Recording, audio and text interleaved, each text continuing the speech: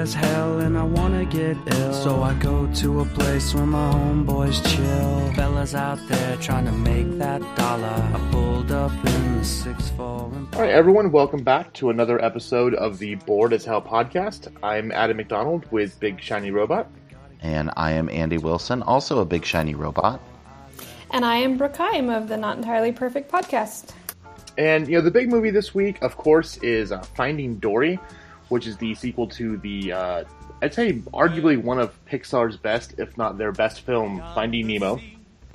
Which, if you can believe it, came out over 12 years ago, 13 years ago, I think, is when the first one hit. Yeah. But this one, Andrew Stanton is back directing, and takes place about a year after the events of Nemo. Dory, as voiced by Ellen DeGeneres, who is always lovely, is living with Marlin, also voiced by Albert Brooks, and Nemo, who's voiced by a newcomer we don't care about. Living with them, having fun. She's going to school with Nemo, helping out as a teacher's aide, and suddenly, through a strange series of events, begins to get little flashbacks of her life as a child, because as you remember, Dory can't make new memories. So she's completely forgotten the fact that she even has a family. In fact, the first 5 minutes of the film are kind of leading up to the events of how she met Marlin in the first movie. But yeah, she's forgotten she has parents, or a family, or friends from when she was younger. But it all starts to slowly come back to her, and it's kind of told in a series of flashbacks that both she and us get to experience together. She finally remembers that, yes, she had a family. They lived at the Marine Life Institute in California, so she takes off with Marlin and Nemo in tow in an attempt to reunite with her family and hopefully find the mother and father that she didn't know she was missing. Meanwhile, she meets up with Hank, who is a 7-armed octopus, a septopus, if you will, who's voiced by Ed O'Neill, who we all know from Married with Children and Modern Family. He's a Cleveland-bound octopus. He wants to get out of there instead of going back to the ocean, but he agrees to help her if she'll help him get out of there as well. And, wackiness kind of ensues. It's a really fun movie. It has a lot of throwbacks to Finding Nemo. Make sure you stay through the end, because there's a great, perfect after-credits scene. But overall, yeah, it's a fun movie. Andy, Brooke, what do you guys think about it? I've been really trying to think about what to say for this one, because I feel like I'm going to sound like a hypocrite after my review of Angry Birds and some of the other kids' movies, where I was like, I'm just not very critical of a kids' movie. If it's fun, it's fun. This one, I've enjoyed it more since I left the theater than I did in the theater. It was really cute, and it made me laugh, but it was so sad. The whole thing, I just kept being sad throughout it. I felt so bad for her, and I felt so bad for her parents, and it was dark to me, but I also did really enjoy it. I had my daughter with me. She's, she's 4.5, and I asked her what she thought of the movie afterwards, and she said, I laughed sometimes. And I said, yeah? And she goes, yeah, it was funny. And I said, well, how did you like it? And she said, well, I liked it more than my popcorn, but not as much as my caramel sucker, because it was caramel. So that's a great review. I love that. I feel like that kind of sums it up perfectly. It was really fun. I felt like it was an animated grown-up movie. There were some pretty intense themes throughout it, I thought, but I wished that they had been a little bit more original with it. I felt like a lot of the themes were the same as the first one. I know it was different, but I really liked the whale. I really liked Hank. Hank was a favorite. He's awesome. Hank was really fantastic. But I just felt like they could have done a lot more with it originally, and there could have been a little bit more consistency through it, but it was still really fun, and I enjoyed it. Yeah, I agree. I think that this definitely had some sequelitis going on. I'm kind of weird about the original Finding Nemo. I'm just kind of okay on it. Adam, I completely respect your opinion that this is one of the best Pixar movies out there, and I know a lot of people think that. for me, I just never really... Finding Nemo was never what I loved. But my kids loved it, so it's constantly on.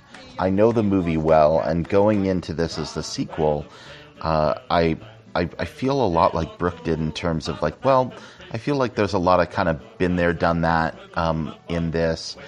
That being said, the real reason to go see this are the new additions. I mean, Hank. I didn't know that I needed an Ed O'Neill voiced Septopus until I saw this.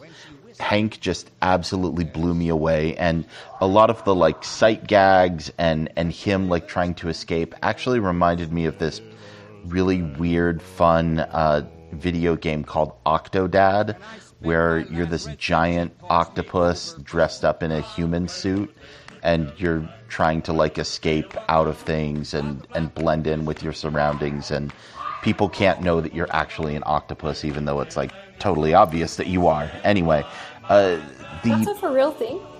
That's a for real game. It's actually really funny. Oh yeah, and it was really, really well received too. It's very, very well critically received. Yeah, that's a crazy, weird, fun game. But so, I mean, I loved all the stuff with Hank, and I loved all of the stuff, like you said, with Destiny the Whale Shark, voiced by Caitlin Olsen, Sweet D from It's Always Sunny in Philadelphia. She did a great job, and I thought it's like bringing back. That was her.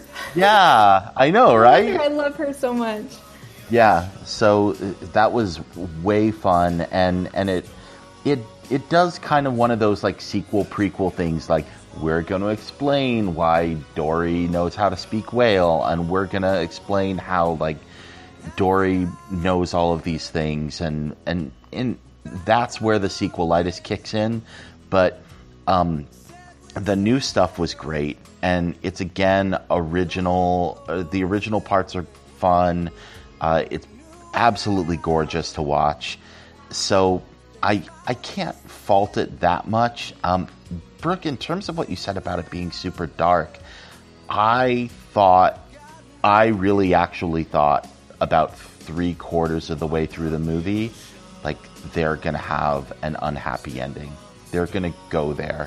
This right? movie, I did too. I was getting so depressed. Yeah, so I was like, they're actually going to do it. They're not going to have like the happy ending for everyone. And the fact that they almost went there made me really excited. And then the fact that they didn't, because I'm sorry, spoiler alert, it's a kids movie. Of course they're not going to have a sad ending. But like most Disney movies, it'll start out sad, but yeah. That would be like if in Snow White and the Seven Dwarfs, the witch wins and kills her. Like, yeah, I know, right? It's like the movie is Finding Dory. She goes out to find her family, and guess what? She doesn't, and she's alone for the rest of her life. When it's like real life, and then she ends up on the menu at the Happy Sulu. Oh.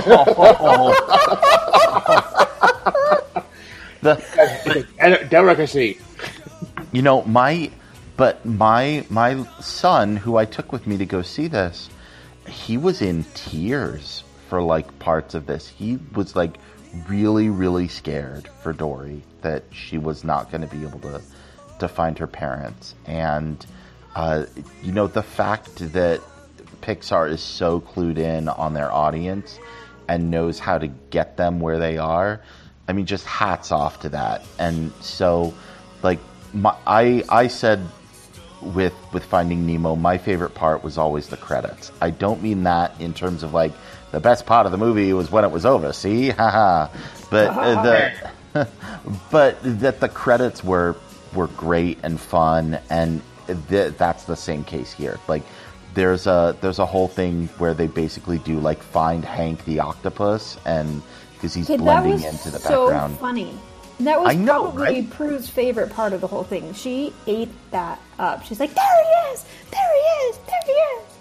But, and I will say that as far as Pixar goes, like, if you look back on other movies like Toy Story, yeah, that's a kid's movie, but it gets into some pretty heavy adult things as well. So, like, Yep. They do obviously know how to make a movie that is going to be emotionally engaging for the entire audience, not just for the kids. And that, in that sense, it's way heads up on like Angry Birds, for instance. Yep. That's one of the last ones. Like, obviously, it's a way better movie than that, and much more engaging than that, because it can speak to every audience, and you can watch it as a parent and not want to drill your brains out of your head with a dental drill. Like, it's fun and enjoying, and you're going to get something out of it at any age. So even though it was dark, it did a very good job. Well, and with the exception of Cars and Cars 2, Pixar's always kind of been left alone to let themselves put story first and then rely on everything afterwards. So, yeah, like with all their movies, and with this one especially, is yes, there's you got all the fun stuff for the kids. You got the bright fish and the funny sea lions, which the sea lions, by the way. Oh, the sea lions! Oh my god! And Becky is like my favorite part of the movie.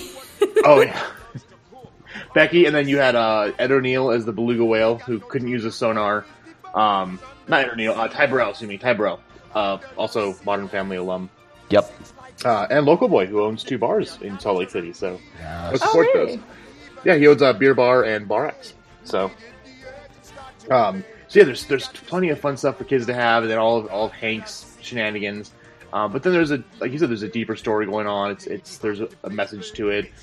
There's definitely some adult humor that the kids won't get about where fish come from. Which again, I went and saw this with civilians, so I was surrounded by kids, and I think me and like the 2 parents and the whole place were the only ones laughing. Everyone else was, I don't get it. What's going on? Are there fish storks? But no, it's a lot of fun. It's something that both adults and kids can relate with. The animation, again, is gorgeous. I mean, no one's going to, look at this and be like, oh, it's so real because anthropomorphic, googly-eyed fish aren't real. But the way they move and they swim and the backgrounds and everything is just so wonderfully done. The short before it, I really thought that was a real movie when it started. Yeah. The way that the waves and stuff are coming in, the short was amazing. So cute. Yeah, the short is called Piper, and it's the story of a little baby sandpiper who's just hatched, doesn't want to go out of the nest, is scared of the water, and learning to face your fears. And it's like photorealistic. It's just absolutely amazing. Yeah. And they do more with 0 words in that movie than in that short than most movies do in their entire 90-minute 2-hour run. Yeah. Insane. So good. So good. Can I just speak to one thing about this movie? When I went to work after I saw it, I have a number of LGBTQI employees that work for me, right? And one of the girls, her name is Mel, and I'm glad you brought this up because I want to bring it up too. So yeah, she goes, so what did you think about the lesbian thing?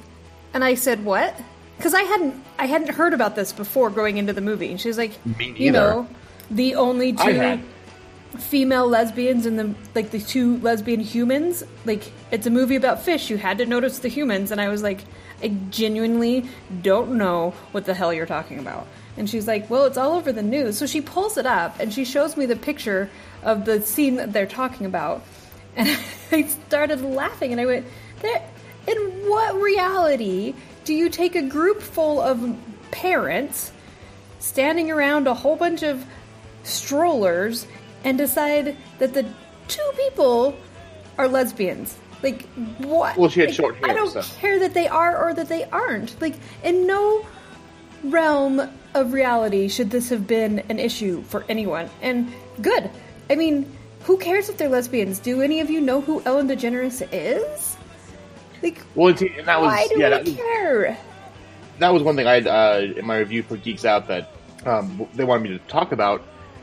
So there's 2 things. It's one, you've got crazy right-wingers who are pissed because how dare there be lesbians in a kids' film? And much like you said, guess who voices Dory? And second of all, you've got everyone on the far left who are like, oh, well, it's horrible that Pixar won't say they are lesbians. They're just saying, you can interpret it the way you want.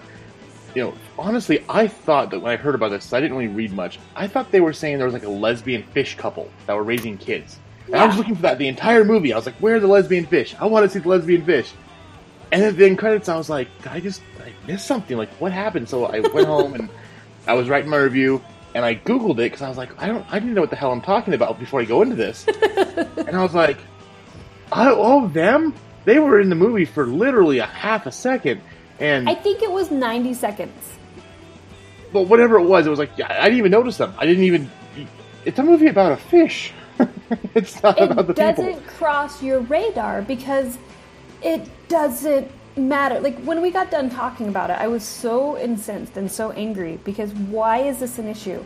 Why does it matter to the left or the right? It's just a representation of what our society actually is. Like, get over it. Whether they're lesbians or they're not lesbians or however, like, it was such a blip on the radar that it should just be like the rest of our lives. If you pass a lesbian couple walking down the street, you're not going to start yelling at them and tell them to get off the street, or if you are, then you're an asshole and you need to go away. But it should have been the same thing in the movie. Just move on. Like, I didn't notice it. I like girls, and I didn't freaking notice it. So it shouldn't have been a big deal. My thought is, okay, so there's two women in a scene. First of all, they could be friends, they could be lovers, who knows? But if the only justification you have is thinking, oh, this person is a lesbian, it's because she's got freaking short hair? What the hell? Like, how sexist and horrible is that? Oh, well, if a woman has short hair, she must be a lesbian. She must be one of those big old bullbacks. It's like, no. It's so stupid. And for people on both sides of the issue to be arguing over it is just complete BS. Go hug yourself. It's like, first of all, it's a kid's movie. Yes, I do want to see more LGBT representation in our media. I mean, hello. Absolutely. And guess what? It should be in kids' movies, because guess what? Kids have gay family members. Kids have gay parents. Kids have lesbian parents. It's part of their lives, and to think that, oh, they're so sweet and innocent, they need to be protected. Protected from what? I mean, that's why the whole right-wing argument is just so asinine and stupid. It's not even worth addressing.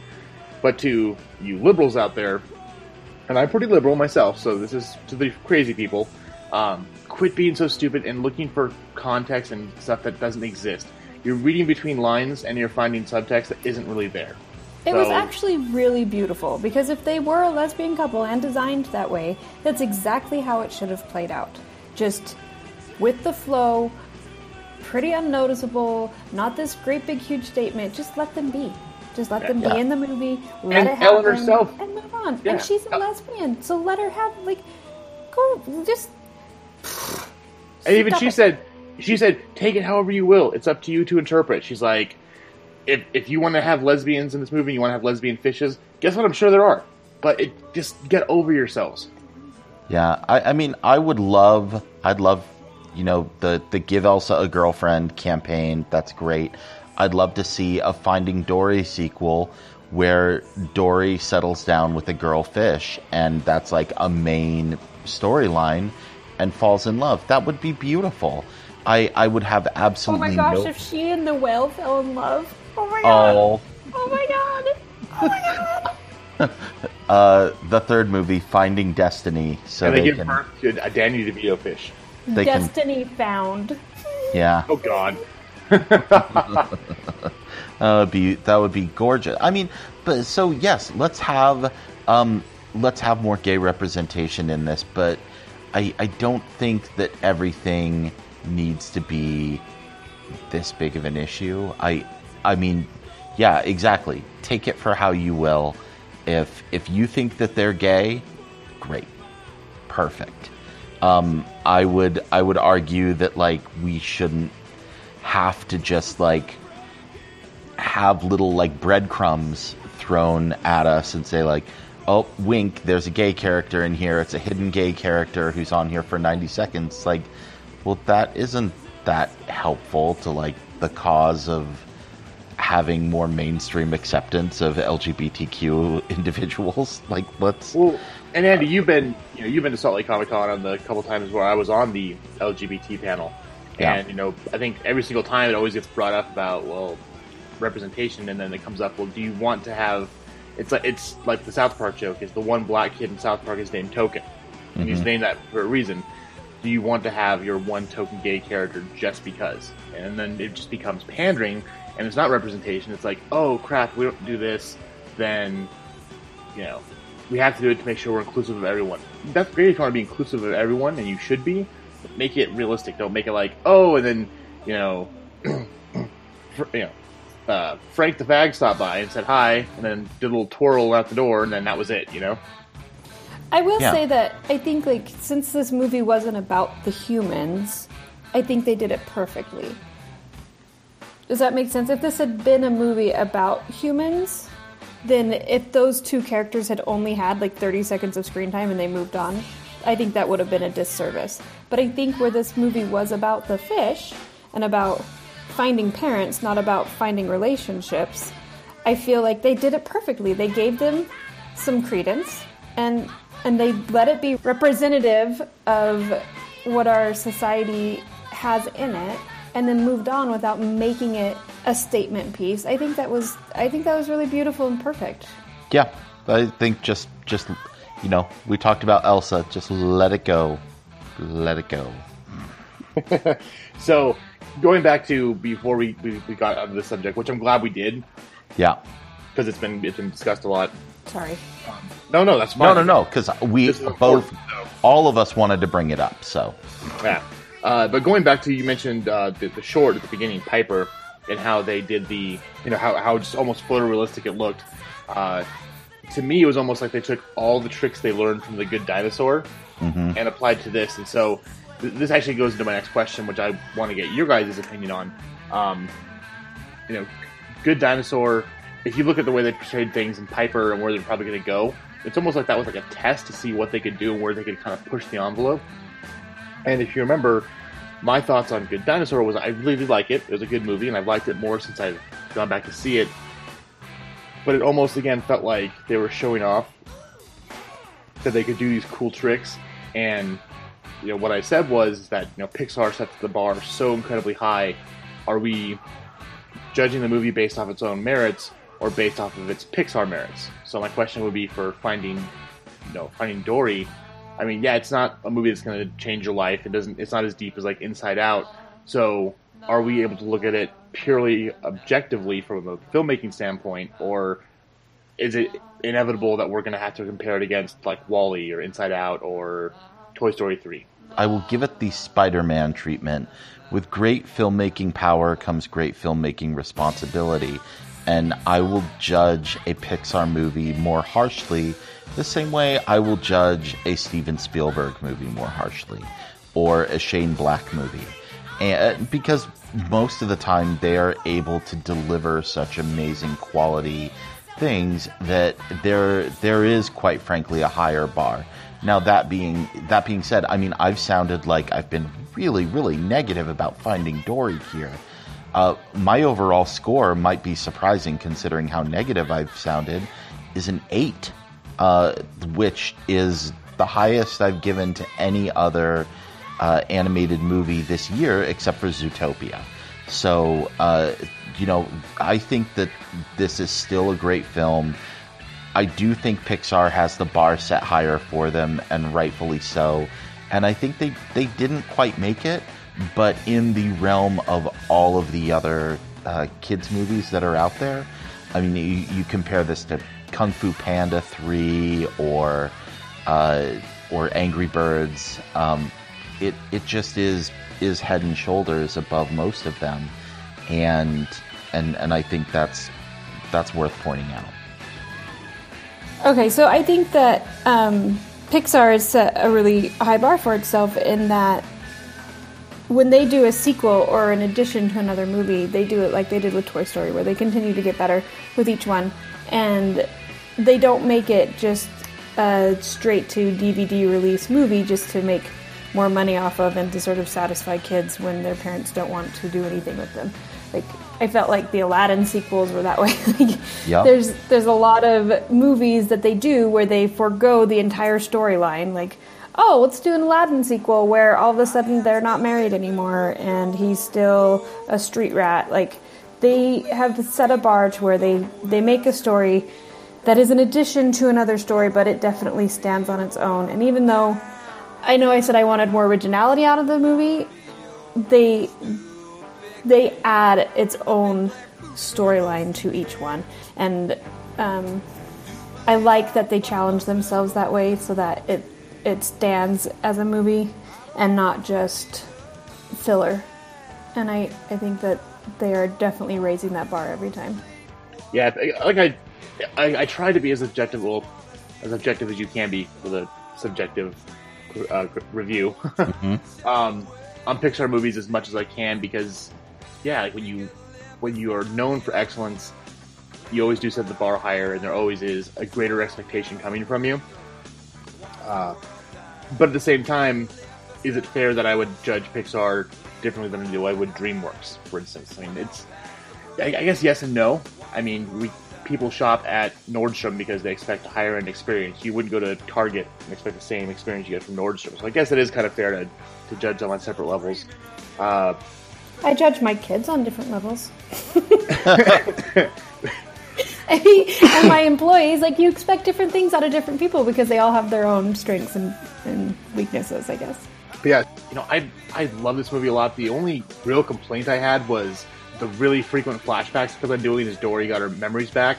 It just kind of got a little old after a while. I mean, it wasn't really distracting or even took me out of the movie, but it kind of felt like they did it a lot, and I felt they could have told the story a bit better as far as her regaining some thoughts of where she came from or what she was. But again, it wasn't enough to distract me from the movie. So I don't know. I liked it a lot. I can't. Finding Nemo is definitely one of their best films. It's not my favorite. I'd still probably have to go with like WALL-E or Inside Out or Toy Story 3. Those three kind of take the top spots for me as far as my favorite Pixar films. But that being said, I mean, it had everything I wanted. It was funny. It was colorful. It had emotion. I mean, there's a certain scene towards the end with a bunch of seashells. That was just like, that broke my heart. Oh, yeah. Right? Because it was so perfectly done, though. I mean, it was like, that's, what parents would do. So, I don't have too many complaints. The only thing I would go in and change might be some of the flashbacks. So I'm kind of hovering around a 9, because I had a fun time with it. I definitely want to see it again. It's bright, it's colorful, it's good for kids, it's funny for adults. And the sea lions, oh my god, those sea lions. Every time they're on screen, I almost peed my pants laughing. Oh, and we forgot to mention the best Sigourney Weaver running gag I've ever seen in a movie. It was so great.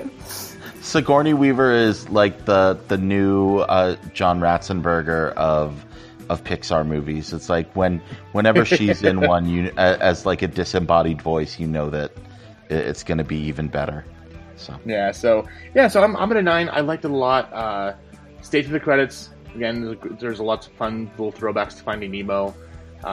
Is it their best movie? No, but as far as I think it's a good follow up to the original. So it's one of their best sequels. If you take away the Toy Story sequels, it is the best of their sequels. Toy Story 2 and Toy Story 3 are so amazing that it's like hard to, I think, even better than the first Toy Story. So, Toy Story 3 is definitely I would say their best one of that series. I love Toy Story 2. Absolutely. Well, that Jessie song by Sarah McLachlan makes me cry every time. Oh my gosh. Anyway. Aww. So Brooke, your final rating. My final rating, before we started reviewing it, I was at a 7, but I think I'm going to give it an 8 out of 10. Yay. You guys win. No, there's no winning or losing. The real winners here. I'm kidding. No, it was good. The real winner Not here. as good as a caramel sucker, but it was good. The real winner here was Disney, because this has made a crap ton of money at the box office. and it will continue to, and rightfully so, and DVDs and Blu-rays and digital copies are going to get worn out if it were possible to wear out a digital copy. I'm sure they'll find a way. I'm sure they will find a way, because it's Disney and they'll want you to buy it in a new format in 5 years. Did you guys see what Prudence said yesterday? No. I mean, for as much as she said that she didn't like it as much as her sucker, like, it made an impact on my 4-year-old. Like, we were okay. First of all, my kid's creepy, so I'm not going to tell you the whole freaking story because she's creepy. But at the end of her telling me this story about how she hears people. I asked her what she thought she heard, and she said, "Mom, I don't remember. I forget things sometimes, like Dory." Aww. And it was really cute. Like, she had a way to, because she really, like, I'll ask her stuff all the time, and she's like, I don't remember. And she finally had a way to relate to that feeling and be able to express it for herself. And I thought that was really sweet. So, well done, Pixar. Yeah. I actually thought of your daughter when I was watching this, because I'm like, I think this is a good, like, latching on point for any kid who feels like their brain is maybe wired a little bit differently. Anyone who's, like, unique and awesome. Because that's what Dory is. And I love that, like, Dory's unique view on life is what won the day for her, and her persistence, and the fact that she remembers some things but she doesn't remember other things. Like, it's great, and it's a great outlook on life, and it's, you know, it's what I keep telling my kids too. It's like, just keep swimming. It's what we have to do in life. Yeah, and she's been singing that song since we left, which, as a parent, maybe that's why this one was hard for me, because it was so emotional for me. But the scene, and I won't get into it, but where her parents are, like, concerned for her, but then every scene and flashback where they're just, like, so supportive and loving, and you're perfect, like, God. Yeah. Those parts, like, I just cried through the whole movie because it's so, it's very relatable when you've got a kid that you know is going to have different challenges throughout their life, and they're so amazing, and you would never change them, but yet you can see how hard it's going to be. Like, it's beautiful. They did a great job. Yeah. Cool. Well, that'll take us to the end of this week. It was, that was pretty much one of the only movies that came out. There was Central Intelligence, which unfortunately for me played during work time, so I wasn't able to go. Next week, it's kind of an interesting week. So the big movie is the Back Because No One Demanded It, Independence Day Resurgence. Now, as cheesy and campy as the first movie is, I still like it. It's still fun. I wasn't really clamoring for a sequel, but I was like, oh, what the hell, we'll go see it. Well, they've pulled us off all the screening things for critics, so either they're just saying, hey, we don't care, or two, this movie's so bad, we don't want to let anyone see it till it comes out, so... Not a good sign. Yeah, I mean, they normally only do this with horror movies, and they also did it with, like, the last Transformers, so let's keep that in mind. The only other movies next week, then, you've got Swiss Army Man, which was a Sundance movie, which is finally hitting the theaters. You've got Free State of Jones, which is a Civil War drama. And then The Shallows, which looks like it's Jaws on an island, on like a little rock, and the tide's coming in. So, I know a couple people... That's terrifying. I know a couple people who'll be very, very excited to see that. So, one I may have to go try and do this week.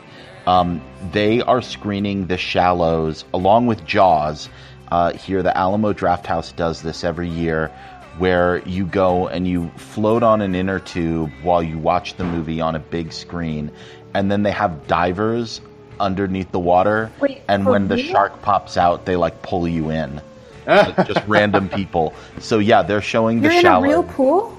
Yeah, not just like a pool, but like a giant man-made lake. It's like a lake, isn't it? Yeah. Oh, nope, no. Yeah. Mm-mm. Nope. Yeah, it's they normally use it for like jet skis and stuff like that, but they put up a giant screen and you shut up. Yeah, So oh, that is terrifying. Like, I'm in tears right now. That's awful. Yeah, Brooks is like, you have to go do this, and it's one of those things every summer I'm like, I'm going to go see the Jaws on the water, and then tickets always sell out, but they're doing it for like an extended run, and they're doing it with The Shallows, so I may have to do it. We'll see.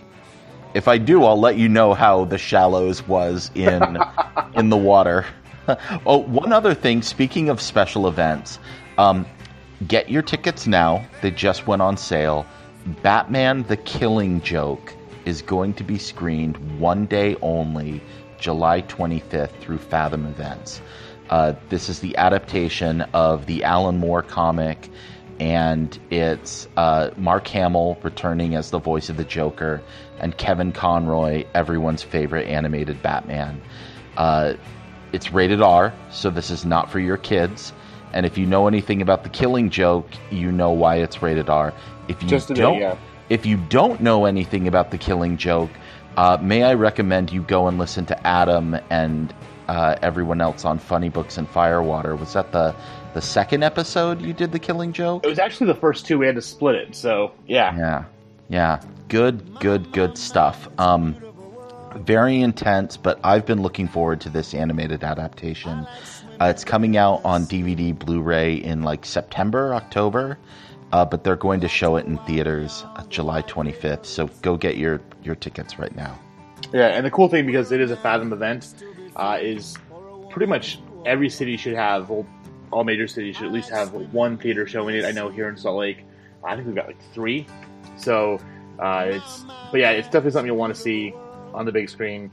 If not, you can always wait, because it'll be on DVD, Blu-ray soon. But it's really cool because Mark Hamill hung up the flower, I guess you would say, for the acid-spitting flower for the Joker a while ago, and said he would only come back to do this role in The Killing Joke. And it's pretty much known as one of the most iconic Joker stories ever told. It's kind of where we got to see the Joker for the horrible bastard that he really is, and a lot of his origin story, which to this point is still kind of unknown, was told through here and has carried over into the movies and some of the video games and stuff. So yeah, July 25th, make sure you get your tickets. But until then, hail Satan and have a lovely afternoon. Punk ass tripping, but it's alright.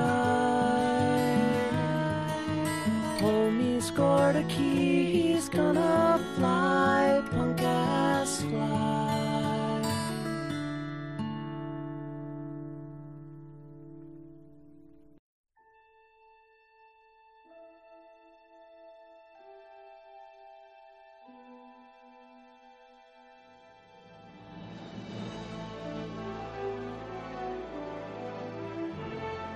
Hey everyone, so we just wanted to come back really fast. So when we finish recording, we kind of stay on for a little bit, discuss screenings coming up, who's going to see what, if you have an extra +1, do you want someone to come with you? And so we were doing that, and I mean literally 30 seconds into our little post-podcasting conversation, I was on Facebook and saw the news that Anton Yelchin had died. And I was like, holy crap, and Andy and Brooke were like, what? I'm like, hold on one second. And so I just kind of did some quick research, because we all know how Facebook loves to say that people are dead. I mean, Betty White's died more times than, the Phoenix in the comic books. And then it was confirmed. So, I mean, this morning, Anton Yelchin, who most people kind of know from Chekhov in the new Star Trek movies, he, from what we can tell, got out of his car, was checking the mail. Again, this is all kind of conjecture. Didn't put the car in park or emergency brake, and it kind of rolled into him, and it killed him. And he was only 27. I mean, we've talked very highly about some of his movies, like Green Room, which was one of the few movies this year that I gave a perfect 10 to. And so Andy wrote up the in memoriam for him on Big Shiny Robot. We posted it on our page as well. And we kind of just wanted to take a second to talk about what he's done. I mean, we did this one time before for Wes Craven, and we're not saying that Anton Yelchin was the master of his craft or was this legendary actor. But the thing was, is everyone knows him from Star Trek. I was at work today and I mentioned, like, oh crap, I was kind of bummed he passed on. And everyone's like, who is that? And I was like, he was Chekhov from the new Star Treks. And they're like, oh, I kind of remember that. I'm like, just go Google his name. And the moment a picture comes up, like, oh, it's that guy. And it kind of feels like he was in a lot of, oh, he was that guy roles.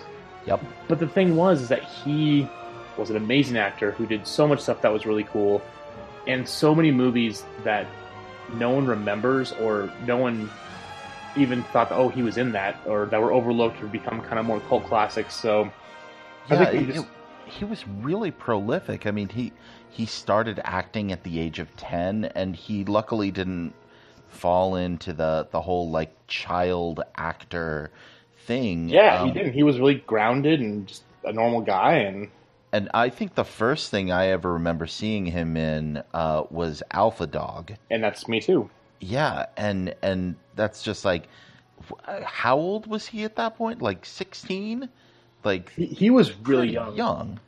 And it's funny because this is, again, way back in the day. I mean, I had just met Eddie, so that dates it back like 7-8 years ago when that movie came out. No, he was probably maybe 20 when he did that movie. Yeah, okay. But he was playing like a 16-year-old. And we actually went to Redbox. I think Redbox just come out, or like we had a Blockbuster still. I don't know. It was like a $1 movie. And we rented Alpha Dog just because we all thought it'd be funny to see Justin Timberlake act in a crappy movie because he probably couldn't act. Yeah, right? Color us Same surprised. here. In the movie, we're like, damn it, he can act. He can sing, he can act, he's good looking, he's got everything going for him. Yeah. But the surprise was this kid, Anton Yelchin, who played the main, not even the main character, but the kid they're going to kill. Yeah. And by the end of the movie, like, it was so heartfelt and so sad what happened. And his performance was so great. Like, I was in tears, and I don't cry at movies. Like, wasn't bawling. I wasn't like, end of Bridge of Terabithia crying. Because that's ugly sobbing from me. But he brought such a great charisma and just average guy, or whatever role he was playing, he was good in. Even in movies that weren't that good, like Odd Thomas, which is based on one of my favorite Dean Koontz books, wasn't a good movie, but he was good in it. So I don't know, Andy, what are maybe one or two non-Star Trek movies you want to talk about that he did a great job at that maybe people should go see or maybe revisit because they kind of forgot how good he was? Oh, gee, that's tough. I mean, I would just say go with Star Trek and go with Green Room, but one of the things that I would highlight is he was in the Terminator Salvation attempted reboot. And was the only good part in it. Yeah, and he was the young Kyle Reese, and he literally was the only good part in that movie. The movie known better for Christian Bale's on-screen rant yelling at the director. Oh, good for you! Exactly. But he was pretty good in it, and it was just amazing to me that like Anton Yelchin had this kind of weird trifecta of reboots where he played other characters and just took it in a great direction. That was one. Chekhov's the other, and then the third is Fright Night, which I think is a really underrated movie, and just I don't know how people missed that when that came out, but that was funny. It was scary and just really good. But at the same time, he was out there doing all these weird indie movies and really prolific, just putting out low budget, no budget movies that you never would have known. And then he's also starring in these summer tentpole blockbusters. Yeah, I mean, Fright Night was one of the first ones that popped to my mind. Just because I was at work and I was showing people trailers like, hey, you don't know who he is, but trust me, like, you got to see this movie. You got to see this movie. And the Fright Night remake is one of the few, I will say, and maybe people will get pissed at me, I think it's better than the original. Oh, yeah. It's more fun.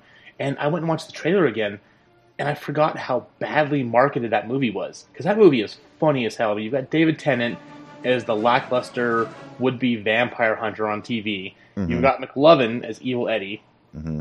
And that movie is so funny. And yeah, it's got some horror moments and some action moments, but it's really overall just a goofy horror movie. And the trailer shows none of that. It makes it come across as this straight-up horror movie that is about vampires, and I've never really been a huge Colin Farrell fan, but he did a great job as the vampire. And, Anton Yelchin was great as the kid who was fighting him. But then I remember, and I haven't seen this movie probably since it came out, but he was fantastic in Charlie Bartlett, where he starred opposite Robert Downey Jr. Yep. And so, I mean, that's a great one. I mean, Kat Dennings is there. You've got great actors. But, again, my most recent go-to would easily be Green Room, because that was one of my favorite movies of the year. It's expertly shot, well acted. He's perfect in his role. And I don't know, he's an actor who everyone knows from one role. And I think people need to branch out and find out what he's done, because I'm just on IMDb looking at everything, and I mean, he was in Pirates Band of Misfits, which was an animated movie. He did The Smurfs, which I didn't know. He was in The Smurfs, yeah. What the heck? Right? Who knew? Lots of stuff. I mean, he's done lots of TV. He had Criminal Minds, Law and Order. He got started originally in ER. I guess he was in that.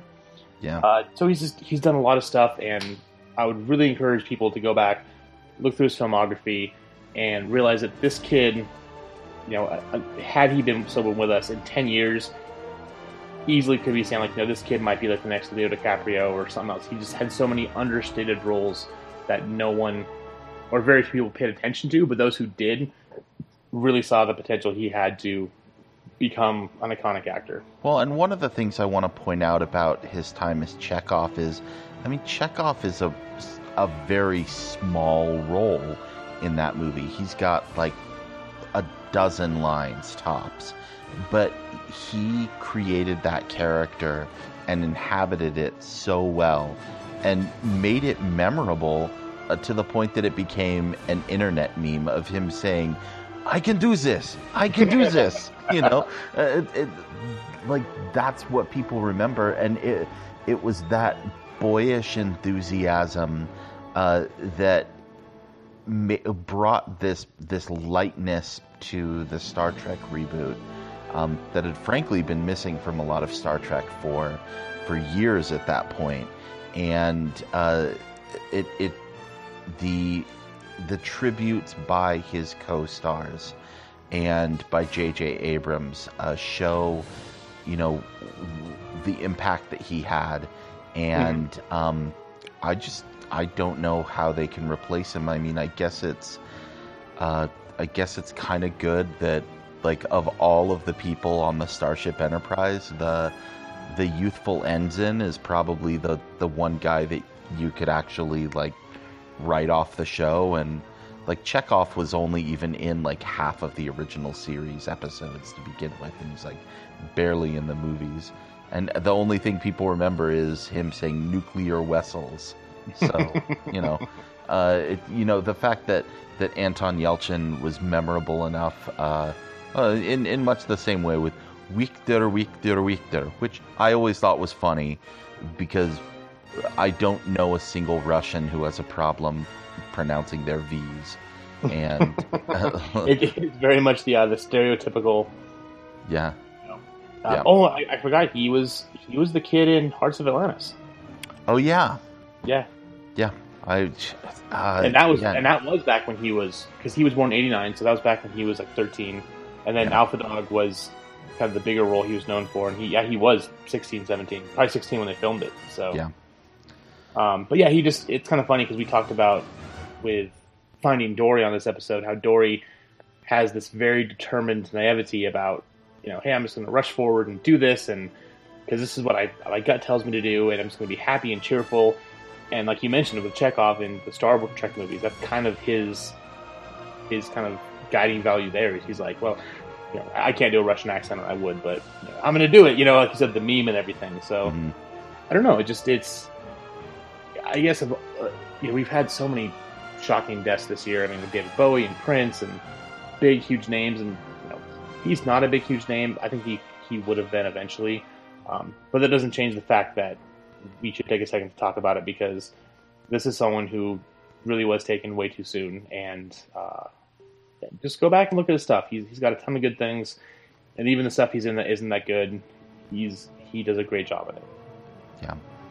So, anyways, that's it. We just want to take a couple seconds to talk about that. Again, thank you very much for listening, and go check out Green Room, Alpha Dog, some of his earlier work, and definitely when Star Wars Beyond comes out, or Star Trek, Beyond comes out next month, go see that. And he does have about 5 films on deck that are coming out later this year and next, so at least we'll get to enjoy some of his work even after his passing. Yep. See you at the movies, folks. See ya.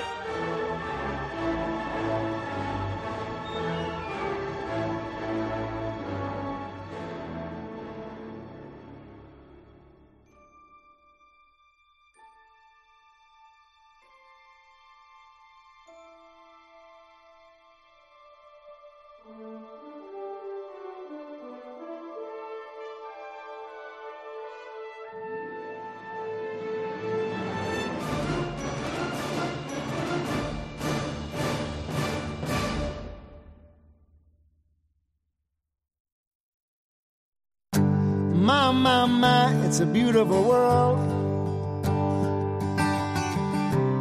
I like swimming in the sea. I like to go out beyond the wide breakers, where a man can still be free, or a woman if you are one. I like swimming in the sea. My, it's a beautiful world. I like drinking Irish tea,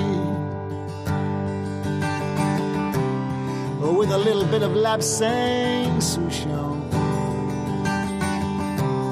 I like making my own tea. My, it's a beautiful world. I like driving in my car. I roll the top down, sometimes I travel quite far. Drive to the ocean and stare up at the stars. I like driving in my car. All around is anger, automatic guns. It's death in large numbers, no respect for women or our little ones. I tried talking to Jesus, but he just put me on hold. Said he'd been swamped by calls this week and he could not shake his cold.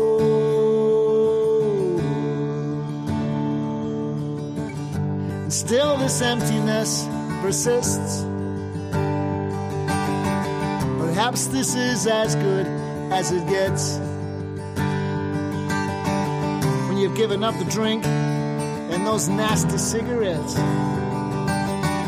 Now leave the party early, at least with no regrets. I watch the sun as it comes up, I watch it as it sets. Yeah, this is as good as it gets.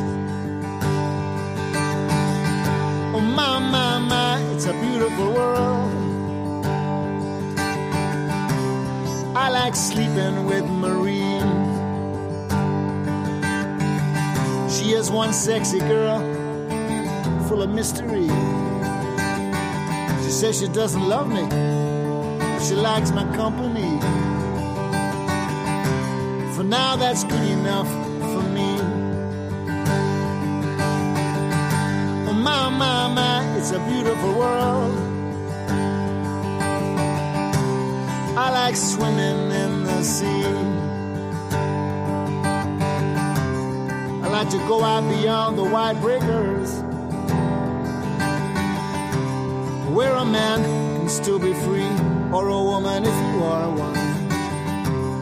I like swimming in the sea.